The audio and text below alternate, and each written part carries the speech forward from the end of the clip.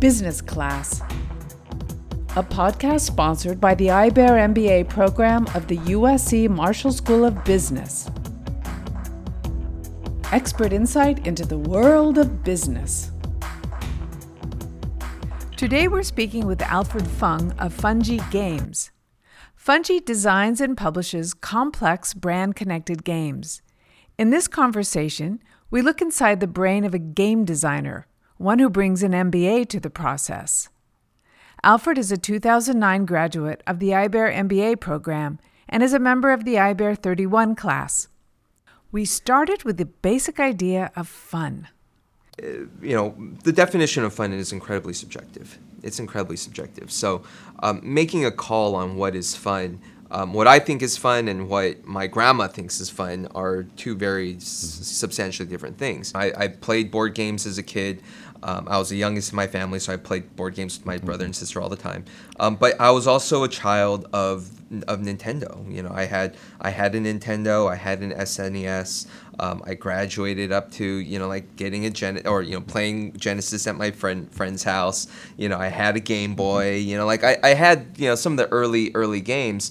And some of the games I really enjoyed back then. I love the platformers.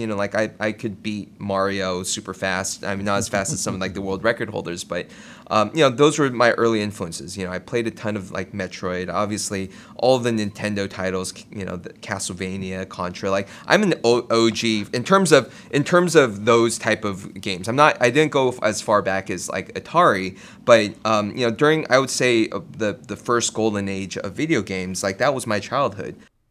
We brought up the idea of his MBA and how that influenced his career. So that's actually a great question, and I think it speaks to my own history and how I got into games. Because I had never been in the game industry until after I finished my MBA. So now I graduated in 2009 in the heat of the recession. There were no jobs, but if you think back in 2009, the App Store had just come into the fore. The smartphone was just called the smartphone in 2009, pretty around that time. So timing-wise, it was interesting. I'd always come from a marketing background, and truth be told, when I had joined Marshall and studied at the IBEAR program, my focus really was about being a career switcher. It was about saying, hey, I've been in marketing for a long time. I served in the Peace Corps. I helped entrepreneurs write business plans, and I knew financials really well. I did pricing for a couple of years, so very much on the marketing side, always really with a focus around opportunity and feasibility. And so when I went to Marshall, I was like, you know what? I'm going to switch it up. I'm not going to focus so much on marketing. I'd love to learn more about international business. And quite frankly, I really want to focus on operational strategy. And at that time, what that meant was learning a ton of data analytics, learning about business intelligence, learning how to mine data. And so I had this skill set out of business school of being able to analyze data, big sets of data, before people were using, catchphrases like big data, and strangely enough, the first job that came onto the job board at Marshall was a marketing role for a game company. It was interesting because the translation of the skill set that I acquired at Marshall in terms of information science and BI, business intelligence, directly translated to games because it was at a maturation point of the games industry where they realized player behavior is what drives monetization. Mm-hmm. Figuring out a large set of data on what players are doing in a game largely dictates how those players are going to open their wallets and or be engaged with the content that you're creating. So even though I was ready and poised to be a supply chain expert and converging the worlds of the Western civilization and East Asian markets, I was able to apply everything that I learned in a game environment. And so it was the timing was huge, and quite frankly, when that job came up, it was still in the heat of the recession. We're talking early 2010. there were no jobs, and I remember talking to the person who hired me ultimately. He said, "Yeah, we posted that job on a few job boards. We had Harvard MBAs, Stanford MBAs, Wharton MBAs. We had 250 resumes come through in the first 24 hours because that was how dry the job market was. Pent up demand and a sudden pipetting of a single supply." And I saw the opportunity and I just attacked it like I did when I was at Marshall. I treated it as a consulting opportunity. I put together a data model for their revenue. I put together a brand strategy around their games, and they basically said, "Hey, like you came in and you just knocked it out. Like everything that we thought we needed, you far exceeded what our expectations were." And so it was incredibly fortunate timing for me. Alfred used his business analytics skills to help pioneer new territory for game companies. It was an interesting time because they're like, "Hey, we want to do this thing called freemium. We're going to make the game really high quality, but we're going to release it out to the public for free." Now, you're just nodding your head and you're saying, "Oh yeah, sure, that's everyday content now. That's just a normal run-of-the-mill thing." But 7 years ago, that was pretty rare, and I would say extremely controversial. And they basically brought me on and said, "Hey, you're a smart kid. You went to a good school, and you have a really unique skill set that actually we need. Can you help us figure out freemium? Can you help us figure out how to make money releasing a free app? And can you help us figure out how to drive users using that same data, how to drive a ton of users into our game so that we can actually monetize?" We moved on to what makes a good game and a good game company. People liken the games industry to the film industry.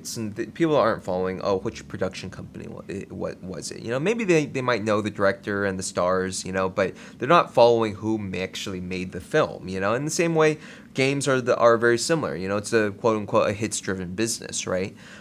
So really, in the last 3-4 years, people have been talking about discovery being an issue. Meaning, how does a consumer, how does someone who has a phone find out what's a good game out there? Because quite frankly, there's thousands and thousands of games that get released every week. And why is the Fungi model going to grow in the game world? I would say there are probably going to be more and more companies like mine that have a strong monetization focus while also considering fun as being a huge piece of the equation, so that you're creating a financial model that says, "Hey, this game is fun, and oh, by the way, we have a good runway because we're going to keep the game is making money, and we're able to hire more people so that we continue to deliver 4.5, 5-star experiences." We asked one more time to tie gaming to the MBA training.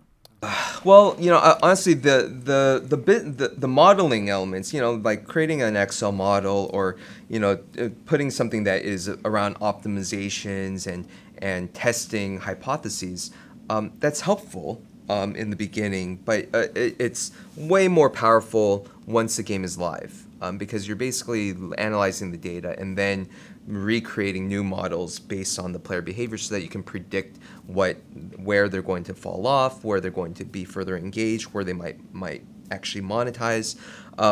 That is all very, very helpful, and that's from a very technical skill set. We're almost talking about Marshall as being a trade school at this point. If we just talk about that element, am I creating models today? I'm not. I'm today. I spend most of my time building the company. That means that in some ways, I'm a glorified HR person, so I am hiring and trying to identify the best talent. And I'm also ensuring that the company has enough cash and capital so that we can grow. Those are my two main. Those are the things that are simply required for a young company to grow. And how did the skill set from Marshall carry over to that?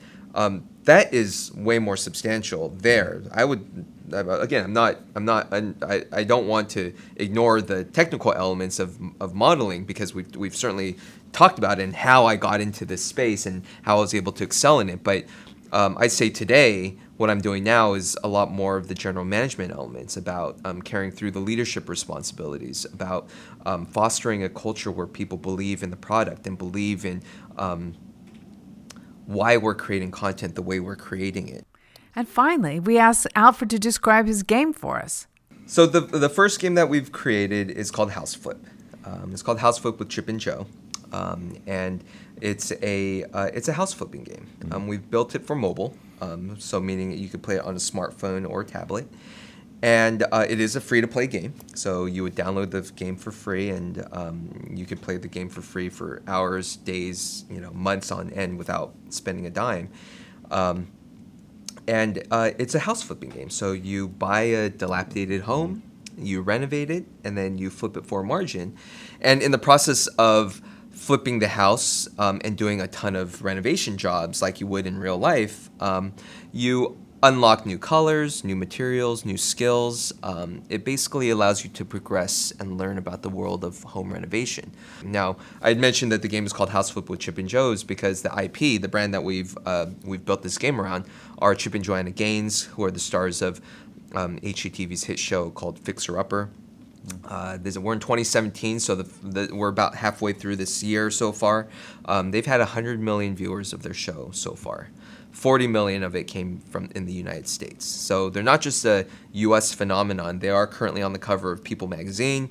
They're a global phenomenon. And so, the game itself, everything's built in 3D.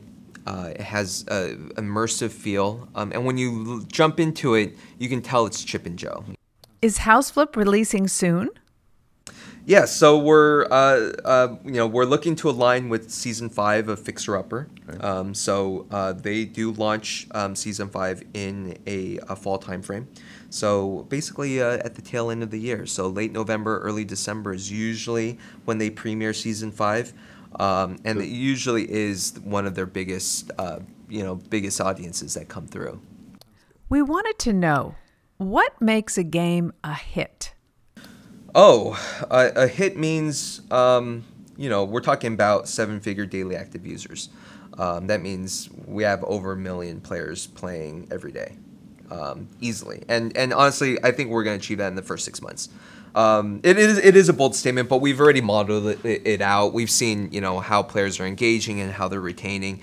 And just knowing Chip and Joanna's audience, and, we've shown the game to Apple and Google, and they're just like floored by the content we've created. They're just like, it's gorgeous, it's one of a kind, and oh, by the way, you happen to have the biggest brand attached from your vertical. Again, let's hear the release information. So House Flip with Chip and Jo will be available on iOS and Android. It is a free-to-play download, and you just have to go to any of your typical app store, and you could do a search for House Flip, and we'll be the first one that pops up.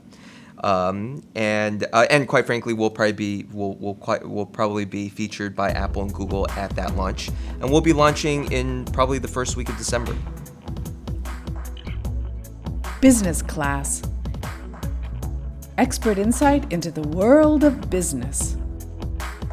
The host is Dick Drobnik, producer Pankaj Bhushan, director Dan Griffin, web developer Rick Pine, and I am Robin Garthwaite.